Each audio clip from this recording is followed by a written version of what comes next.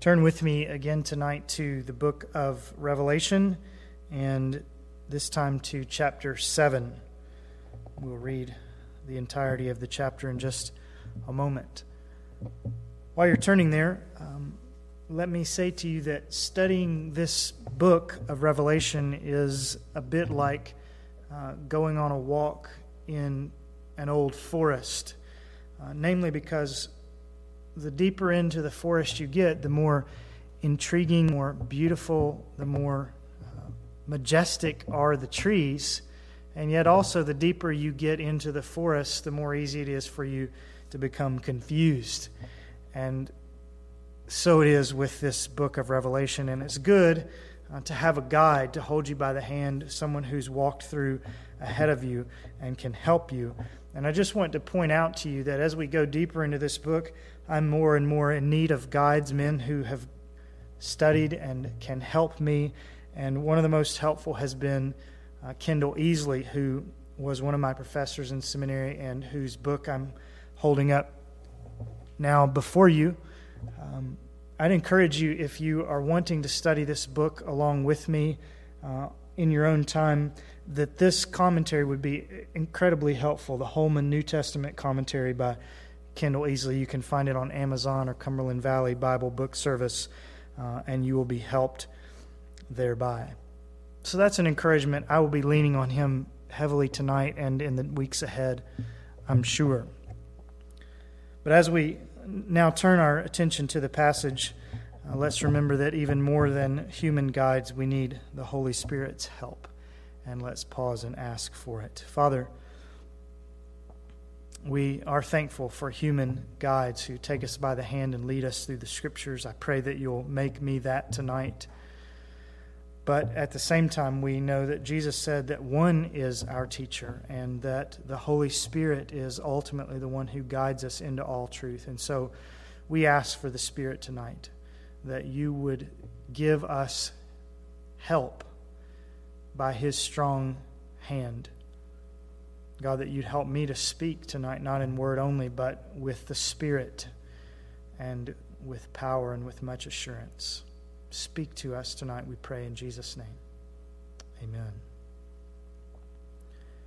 As we read chapter 6 a week ago, we saw Jesus, the Lamb of God, with a scroll in his hand, sealed up with 7 seals and written inside and on the back. And what was written inside and on the back were all sorts of devastations, we said, that are common to this present age and really to all these years of history between resurrection and return. Not simply common to the end times, but things that we see in the news today: wars, famine, disease, natural disaster, and so on.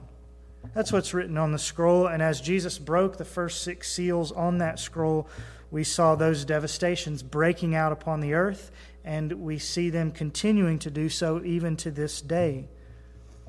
But then as we, next week, Lord willing, look ahead to chapter 8, we're going to discover that when Jesus breaks the last of those 7 seals, events begin to break out onto the earth that aren't common to our day.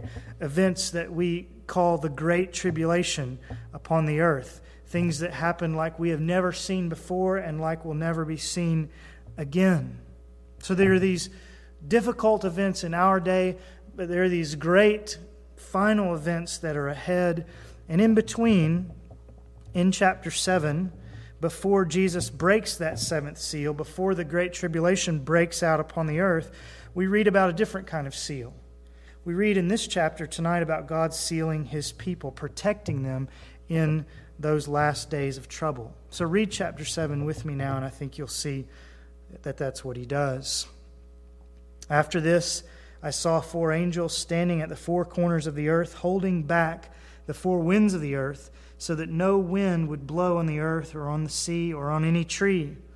And I saw another angel ascending from the rising of the sun, having the seal of the living God, and he cried out with a loud voice to the 4 angels to whom it was granted to harm the earth and the sea, saying, "Do not harm the earth or the sea or the trees until we have sealed the bondservants of our God on their foreheads." And I heard the number of those who were sealed, 144,000 sealed from every tribe of the sons of Israel. From the tribe of Judah, 12,000 were sealed. From the tribe of Reuben, 12,000. From the tribe of Gad, 12,000. From the tribe of Asher, 12,000. From the tribe of Naphtali, 12,000. From the tribe of Manasseh, 12,000. From the tribe of Simeon, 12,000. From the tribe of Levi, 12,000. From the tribe of Issachar, 12,000. From the tribe of Zebulun, 12,000. From the tribe of Joseph, 12,000. From the tribe of Benjamin, 12,000 were sealed. After these things I looked, and behold, a great multitude which no one could count, from every nation and all tribes and peoples and tongues, standing before the throne and before the Lamb, clothed in white robes, and palm branches were in their hands. And they cry out with a loud voice, saying, Salvation to our God who sits on the throne, and to the Lamb. And all the angels were standing around the throne, and around the elders and the four living creatures, and they fell on their faces before the throne and worshipped God, saying, Blessing and glory and wisdom and thanksgiving and honor and power and might be to our God forever and ever. Amen. Then one of the elders answered, saying to me, These who are clothed in the white robes, who are they, and where have they come from? And I said to him, My Lord, you know. And he said to me, These are the ones who come out of the great tribulation, and they have washed their robes and made them white in the blood of the Lamb. For this reason they are before the throne of God, and they serve him day and night in his temple. And he who sits on the throne will spread his tabernacle over them. They will hunger no longer, nor thirst any more, nor will the sun beat down on them, nor any heat. For the Lamb in the center of the throne will be their shepherd, and will guide them to springs of the water of life. And God will wipe every tear from their eyes. I think you can see in verses 1 through 3 what I described to you as we began. Before the crosswinds of the tribulation can be unleashed, verse 1, before the earth and the sea and the trees can be harmed in verse 3, as they will devastatingly be, as we'll see next week. But before they can be, before the earth is harmed, before the winds are unleashed, God's servants, at the end of verse 3, must be sealed. They must be protected from the desolation that will take place during the Great Tribulation, beginning in chapter 8. They must be protected. Now, that's not to say that these who are sealed, beginning in verse 4, will be raptured away from the tribulation. It doesn't seem to me that God's people miss out on the tribulation, but that they live through it and don't leave this place until chapter 14.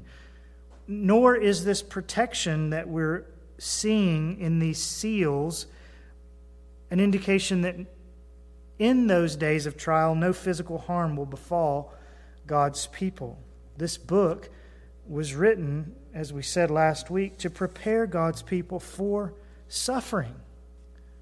And yet, even though the book teaches us that God's people will suffer, especially in those last days, and prepares us to suffer, it's still true that somehow, verse 3, the people of God are sealed in the midst of that suffering, protected in the midst of it. How so? How are they protected? How are they sealed? Well, I believe what John sees as God's bondservants are sealed here in verse 3 is reference not to a physical protection during the midst of suffering, but a spiritual one. Before the days of tribulation, God's chosen people here are sealed, such that though their bodies will suffer, their souls will not fall away, come what may upon the earth. They are being sealed such that in those difficult days that lie ahead, though their outer man may decay, their inner man, as Paul says, will be renewed day by day, so that their strength and their faith will fail not. That's what's taking place here in this first half of Revelation 7. God's people are being sealed, protected, hedged about, not physically, but so that when they face suffering, they will not lose their faith, no matter what the trial. Now that's good to know, isn't it? as we think about the end times, as we read forward in this book and see all that will befall the earth. It's bad enough when we watch the news now, but when we think about what will happen in this world, it is marvelous to know that God in those days, just as in these, will protect his people and keep them in the faith so that they will not fall away, even in the midst of great trials and temptations, even as they face disaster and persecution and so on. Do not harm the earth, the angel said, or the sea or the trees, until we have sealed the bondservants of our God on their foreheads. Incidentally, though, I want you to realize that this sort of protection in the midst of trial is not just an end times thing. Doesn't the New Testament say that all of us who know Christ, as Paul puts it, have been sealed for the day of redemption? Ephesians 4. God is protecting all of us so that we make it to the last day in the faith. Doesn't Jesus say that no one and nothing will be able to snatch us from his hand? And isn't Paul convinced of this very thing, that he who began a good work in you will be faithful to complete it until the day of Christ Jesus?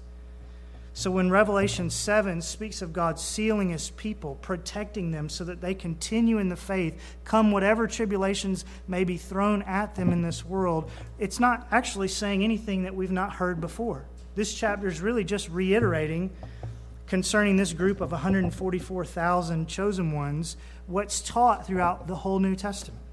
We have, each one of us who believes, been sealed for the day of redemption. We will, if we are believers in Jesus, make it to the end. And that's exactly what this chapter promises to the crowd that's gathered here in verses 4 through 8. Come hell or high water, come persecution or distress or famine or sword, come even the great final tribulation, between now and the day of Christ's return, for these people, no power of hell, no scheme of man can ever pluck them from his hand. In this period, before that great tribulation, during these days of those first 6 seals being broken open on the scroll of history, God is busy sealing a covenant people for the day of redemption, keeping them in the faith so that they will not fall away. And again, as we read the entirety of the New Testament, we find that's true of all Christians, not just an elite 144,000. That will become more obvious, I hope, as we read along. But John does mention a specific group of 144,000, doesn't he, in verses 4 through 8. And the $10,000 question in the book of Revelation, chapter 7, and really one of the key questions or highly disputed questions in this entire book, is who are these 144,000? We're going to spend the next several minutes trying to think that through. Who are the 144,000 that we read about here? Who are these people that God protects from losing their faith in the midst of these great trials? Well, at first glance, it may appear quite obvious to us. Well, there are 144,000 Jewish people, 12,000 from each of the 12 Israelite tribes. That seems to be what John is saying on the surface of things. And many people have taken and do take these verses precisely that way, reading them literally and saying what John is saying here is that before the tribulation, or right at the beginning of it, God is going to save approximately 144,000 ethnic Jewish people, and he's going to prosper them and protect them during the end times. As I say, that's one possible interpretation, and there's surely good people who hold to it. But I want to point out to you tonight that the book of Revelation is rarely quite that simple. This book is replete, as you know, with visions and signs and symbolic language, symbolic beings, symbolic numbers, and so on. And given that this book is filled with symbols, I want to suggest to you that it's possible, I think highly likely, that the number 144,000 here is also a symbol. That it's not meant to give us an exact number of this group of people, but that it's a symbolic figure. Especially because it comes out so perfectly, mathematically, roundly. If you do the math, 144,000, you will realize, is the sum total of 12 times 1,000. And both the number 12 and the number 1,000 are biblical numbers of completeness. I don't think that's an accident. The 144,000 is probably not intended to tell us an exact number of sealed individuals here in Revelation 7, but rather is given to us as a symbol of completeness. A complete 12 times a complete 12 times a full 1,000 is God's way of saying, I'm going to save and seal all my people. The number when that day comes will be complete, whatever the exact number is. None of my people will be neglected in that great day of sealing and protecting. What John is seeing, in other words, is that God will not lose even one of his chosen people, no matter how strong the winds of tribulation may blow. The full number will come in. He seals and therefore saves and protects the complete group. That's what Jesus says in John 6:39. This is the will of him who sent me, that of all he has given me, I lose nothing, but raise it up on the last day. I think that's what John is getting at here. Every last person that God places his seal upon during those days, these days, before the tribulation, every last person will make it through the trials with his or her faith intact. So we've gone halfway towards answering our question, who are the 144,000? I don't think they're a crowd literally of exactly or even almost exactly 144,000 individuals. I think the number is symbolic of the fullness of God's chosen people, the completeness of his salvation of them. But then what about the fact, as we're told in verse 4, that this multitude comes from every tribe of the sons of Israel? What is John telling us there? Is he telling us that these chosen people, these sealed people in verses 4 through 8, are made up only of ethnic Jews? Is this complete number of people made up of only Israelites, whom God is going to seal before the Great Tribulation? And there are those, as I mentioned before, who interpret these verses in that way. They believe that at the time of the Great Tribulation, God is going to shift his focus from ethnic Gentiles, who make up the largest part of the body of Christ, to ethnic Jews, and that Revelation 7, 1 through 8 is one of the key passages that tells them that. And so they'll look at these verses and say it's clear in verses 4 through 8 that towards the end, God is going to be working primarily with the 12 tribes of Israel once more. They are the chosen ones that he's preparing to go through this great time of trial. And again, that sounds plausible.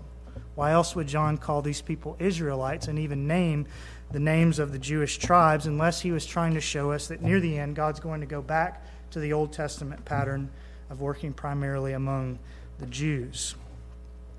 But again, as logical as that may sound on the surface, I believe that there may be more to see here. In fact, as much as I believe that there may be still yet a great awakening among Jewish people, according to Romans 11, I don't think that's what John is saying here.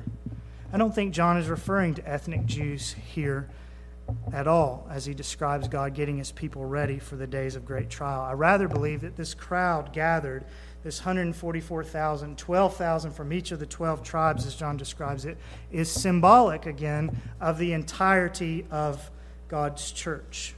You and I included, if we believe. And let me tell you why I think that, why I think that's the best way to read Revelation 7.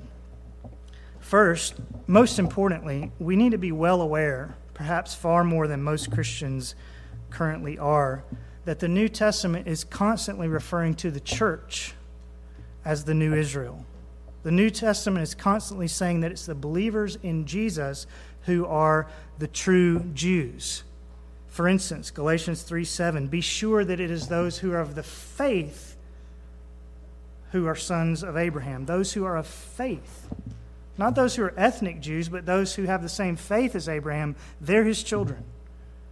So that Paul can also say in Romans 2:28 and 29, he is not a Jew who's one outwardly, but he is a Jew who is one inwardly. You see what Paul is saying in both of those places?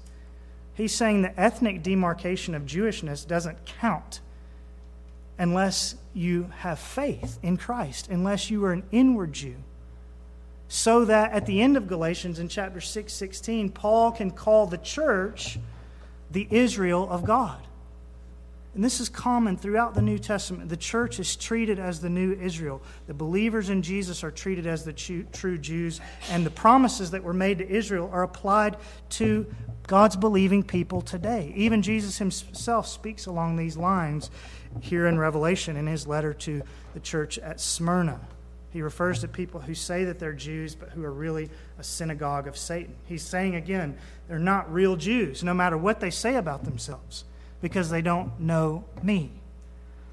So when we come to Revelation 7 and hear John describing a crowd comprised of the 12 tribes of Israel, it's not a leap then to understand that the apostle may well be speaking of Israel the same way that his fellow apostles and Jesus do, the same way the other New Testament writers do, that he may be speaking not of ethnic Jews here, but as the New Testament so often does, of spiritual Jews, the church, the Israel of God, to all those who are children of Abraham by faith, whether they be Jewish or Gentile by birth.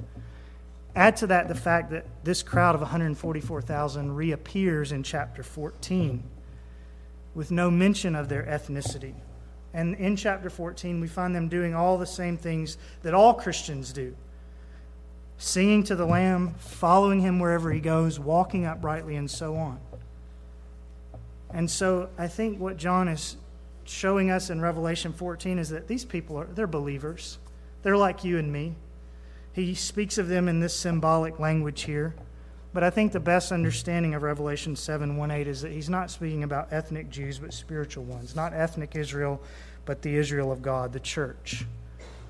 And then the question, though, is why does he bother to mention these 12 tribes at all? Why doesn't he just tell us that he's talking about the church and not ethnic Israel? Well, why doesn't he tell us a lot of things in the book of Revelation that he's really talking about, right? Don't be surprised when you read the book of Revelation and it speaks in symbolic terms.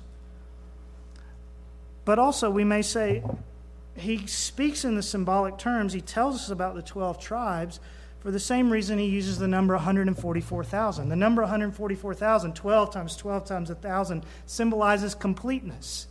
And so is the same thing when you read someone listing all the 12 tribes of Israel. Completeness. The whole group is there. In other words, in John's vision, it's not just 5 or 6 tribes that God deigns to seal and protect, but every tribe, verse 4, of the sons of Israel. It's not just some of God's people, John is saying, who are going to be sealed for the day of redemption, but all of them.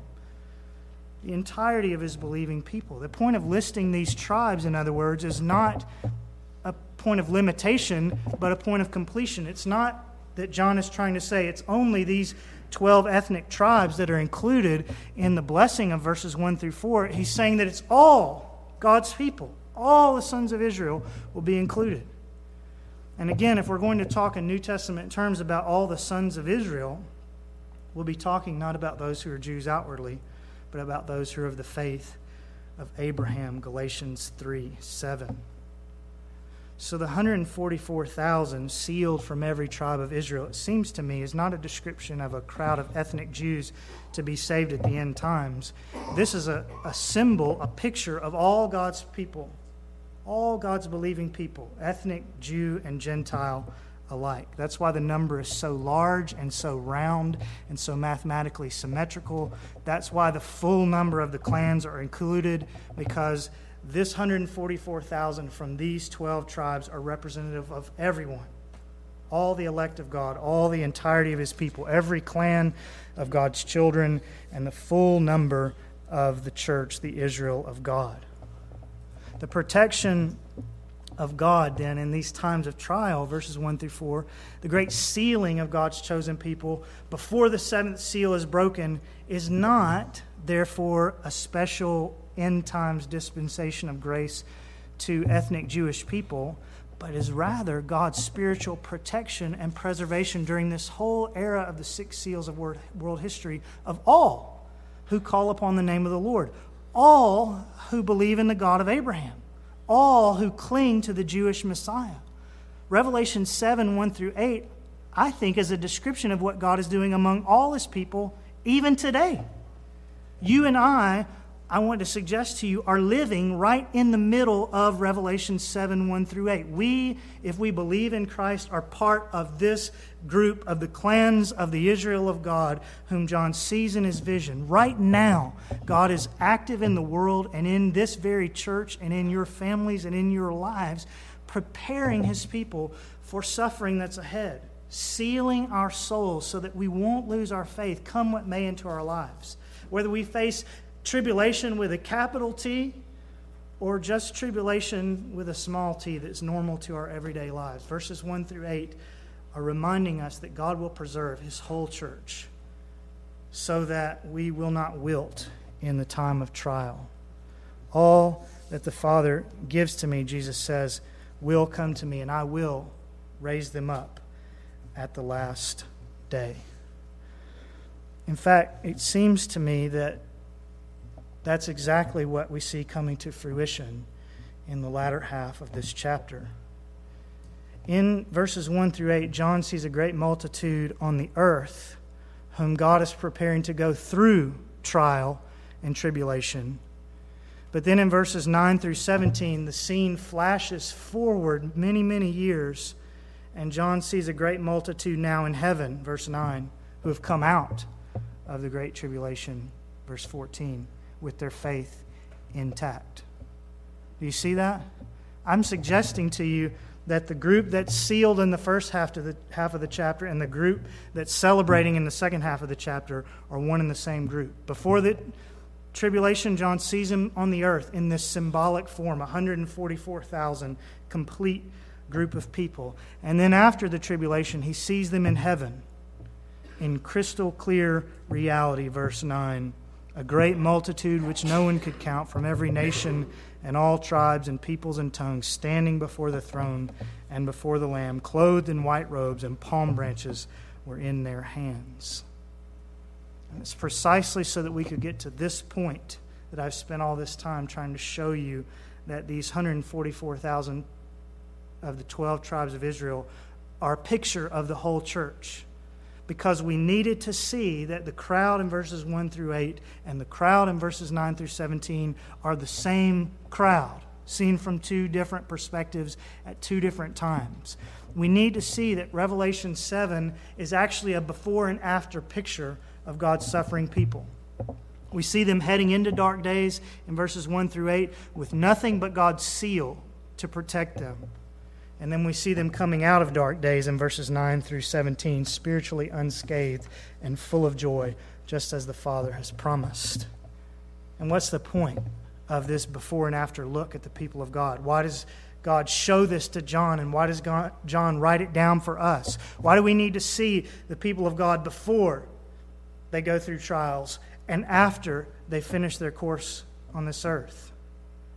Well, to demonstrate that God will accomplish his purposes. To demonstrate that those verses that we just quoted are true. He will finish the good work that he started in you. No one will snatch you from his hand. He has sealed you for the day of redemption. It's all true. That's what this chapter is teaching us. God seals his people in verse 4 so that they might come out of the tribulation, verse 14, without losing their faith. So that they might all make it through. So that none of them would be missing. And so that his Son would surely raise them up at the last day. And here they are on verse 9.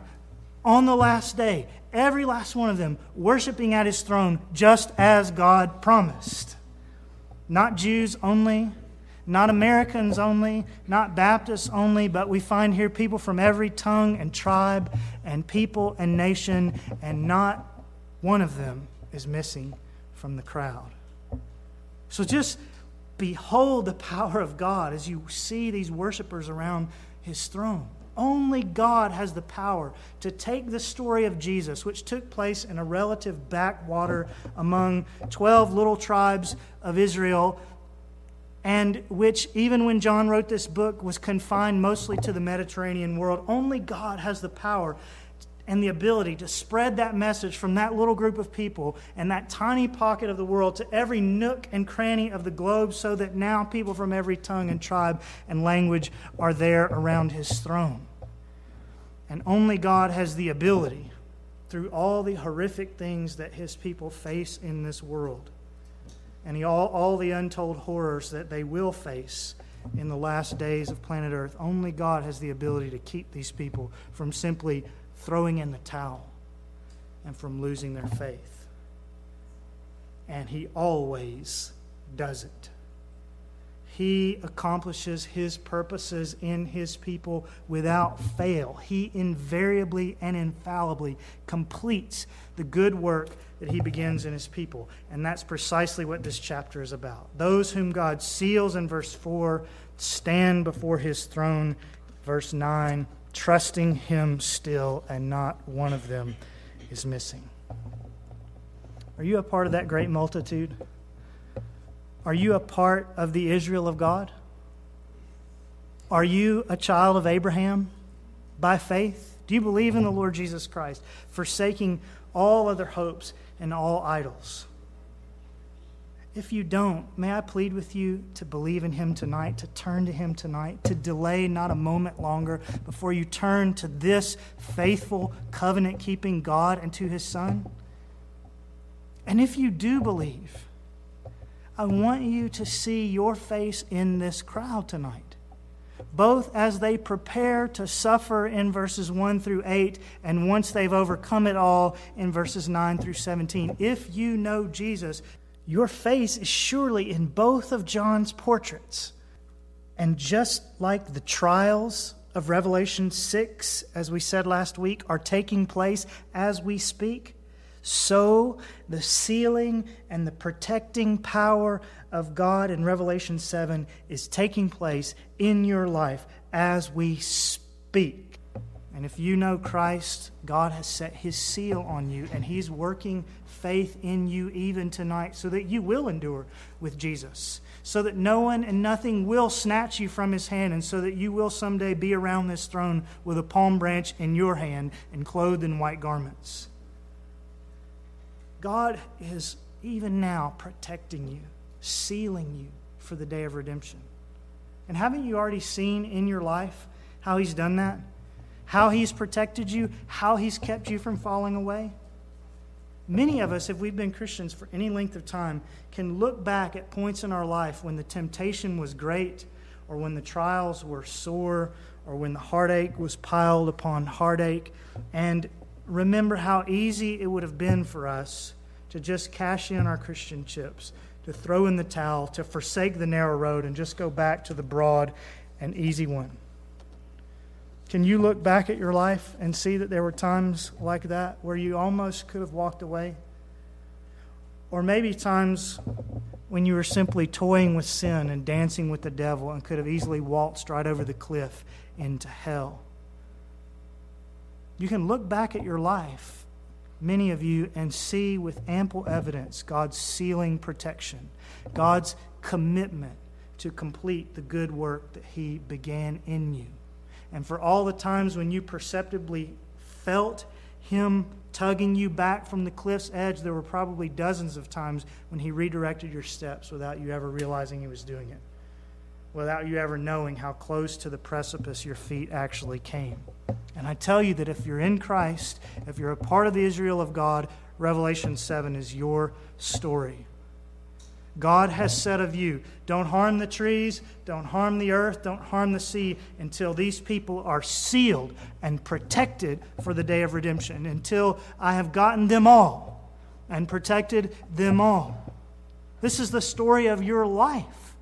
It's not the Father's will, verses 1 through 8, that any of those to whom he has given to his Son should perish, but rather that each one of them, verses 9 through 17, be raised up at the last day.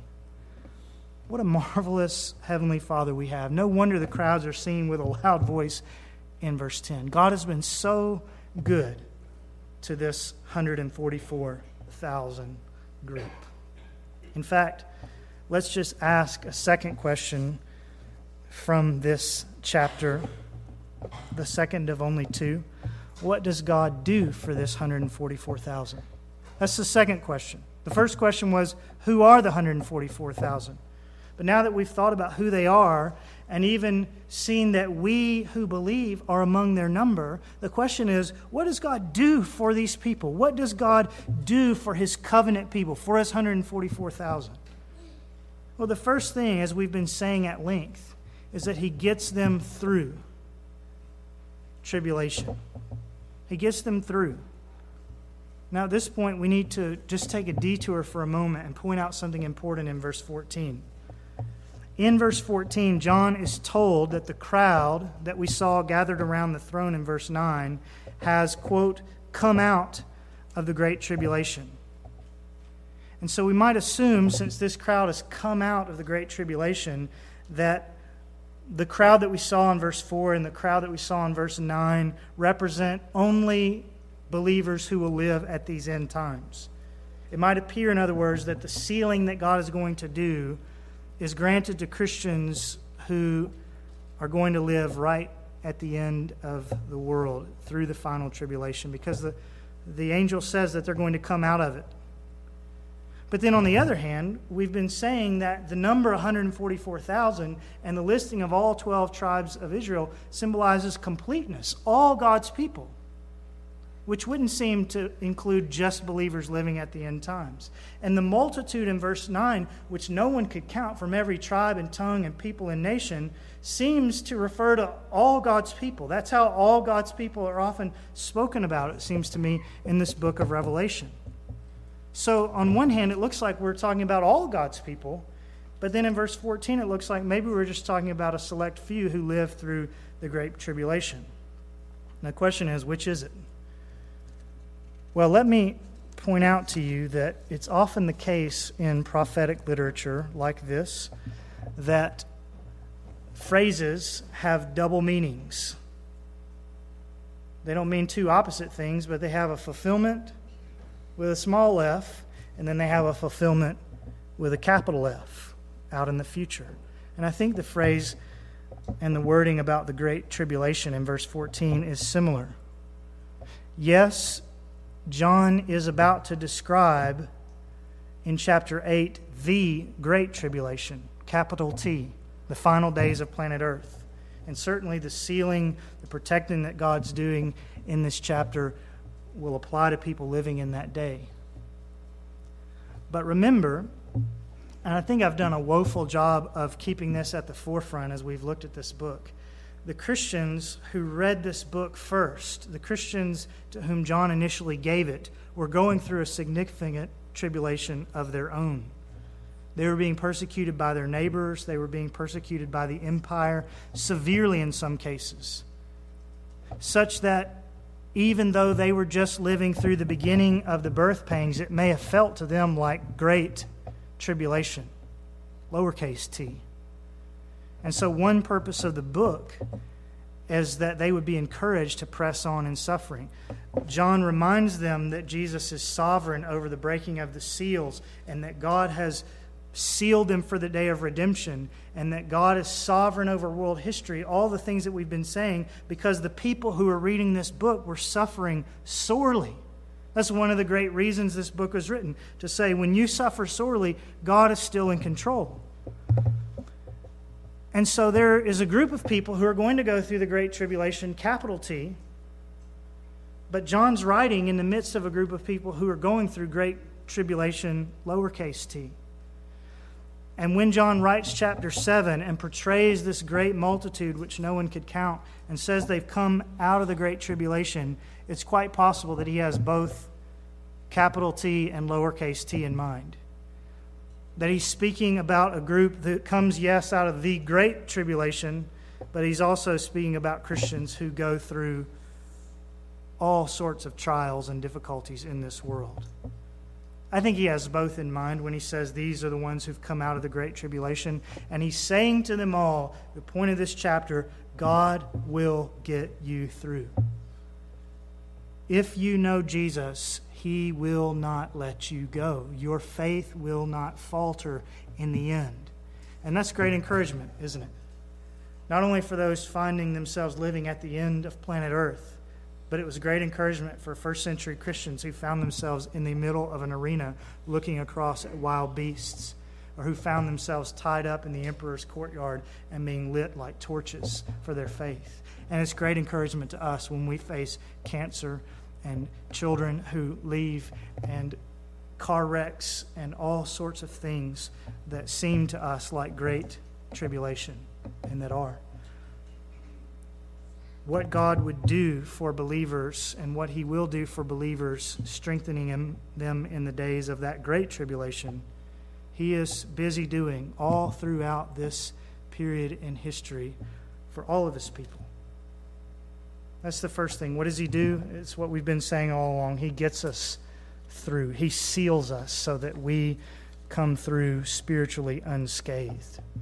But not only does God get us through, but we're also told in this chapter that he gets us out of the tribulation. He gets us out of it. Not on the front end, but eventually. That's the point of verse 14, isn't it? I said to him, my Lord, you know who these people are. And he said, these are the ones who come out of the great tribulation, and they have washed their robes and made them white in the blood of the Lamb. They come out of it.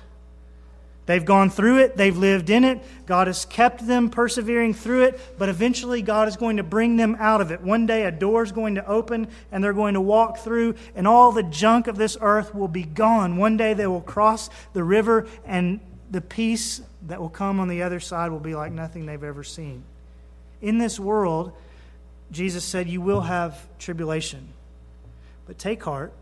I've overcome the world.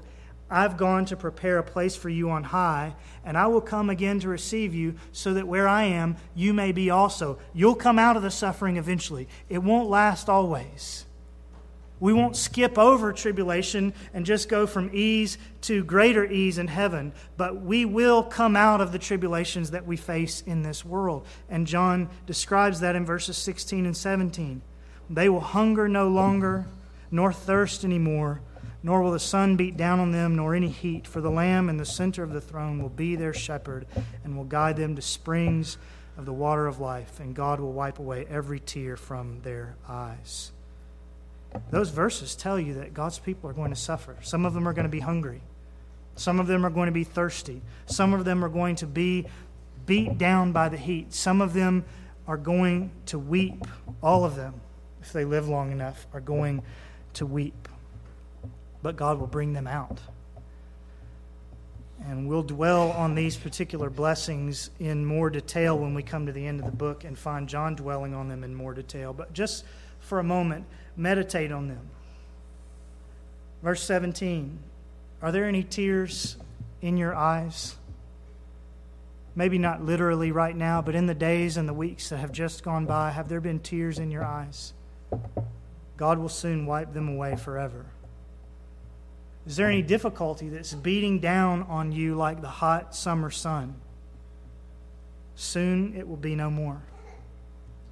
Do you ever feel a restlessness, a hunger, or a soul thirst that you just can't seem to quench? Well, in heaven we're told they will hunger no longer, nor thirst anymore. Verse 17, for the Lamb in the center of the throne will be their shepherd and will guide them to springs of the water of life.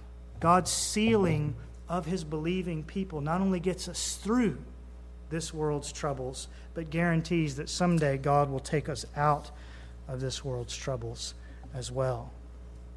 And finally, as we ask the question, what does God do for his 144,000?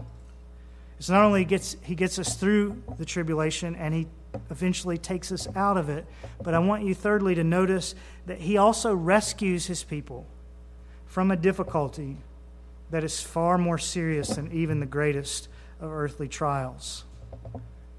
It's not really the main point of this chapter, but we must notice that the great crowd in verses 9 through 17 has not only come out of the great tribulation, but that they've come out clothed in white robes. They have come out clean, in other words. They've come out washed thoroughly from their iniquities. They have come out whiter than snow as far as God's accounting. They've come out forgiven of their sins. They've been saved, in other words, from something far worse than locust plagues and persecution and famine and end times disasters. This innumerable crowd from every tongue, tribe, and people and nation has been saved, we're being told here, from themselves, from their own sins, and from the hell that those sins deserve, which hell would make Revelation chapters 8 and following seem like child's play. Every person in this Revelation 7 multitude, and each of us whose face is in the crowd, deserves hell. But when we look at the crowd in verse 9, they're not in hell. They're standing in the throne room of heaven, clothed in white robes. And how did they get that way? Well, verse 14, we read, "These are the ones who have come out of the great tribulation, and they have washed their robes and made them white in the blood of the Lamb." What a marvelous picture this is. Their robes are made white by washing them in blood. Their robes are made white by the blood of the Son of God, the Lamb. All those who wash their robes in His blood are sealed, not only in this symbolic sealing on the forehead in verse 4, so that we will not be swept away by life's trials, but we are sealed with the blood of Christ so that we will not be, far more importantly, swept away by God's wrath. We are sealed on our foreheads so that we can stand in the day of tribulation, but we are sealed with the blood of Christ so that we may stand on the day of judgment. It's a splendid twofold blessing that we see, and it's summarized there in verse 14, isn't it? These are the ones who have come out of the great tribulation. Marvelous. And yet even more marvelous, they have washed their robes and made them white in the blood of the Lamb. And that's a blessing, a twofold blessing that belongs to each one of us if we belong to Jesus. Do you belong to Him? Have you washed your robes white in the blood of the Lamb? Will you be able to stand at the bar of God's justice with Jesus as your advocate? Will you be able to stand in the days of trial? Are you certain that you will someday step out of the raging river into the safety and peace of heaven's shores? These are the ones who came out of the great tribulation, and they have washed their robes white in the blood of the Lamb. Are you one of those people? If you are, then you can understand why the multitude in verse 9 is waving palm branches. You can understand why they would sing with a loud voice. And if you are one of this multitude who is going someday to come out of all these trials and who has had your robe dipped clean in the blood of the Lamb, then surely you will want to join with the angels in singing, verse 12, Amen. Blessing and glory and wisdom and thanksgiving and honor and power and might be to our God forever and ever. Amen.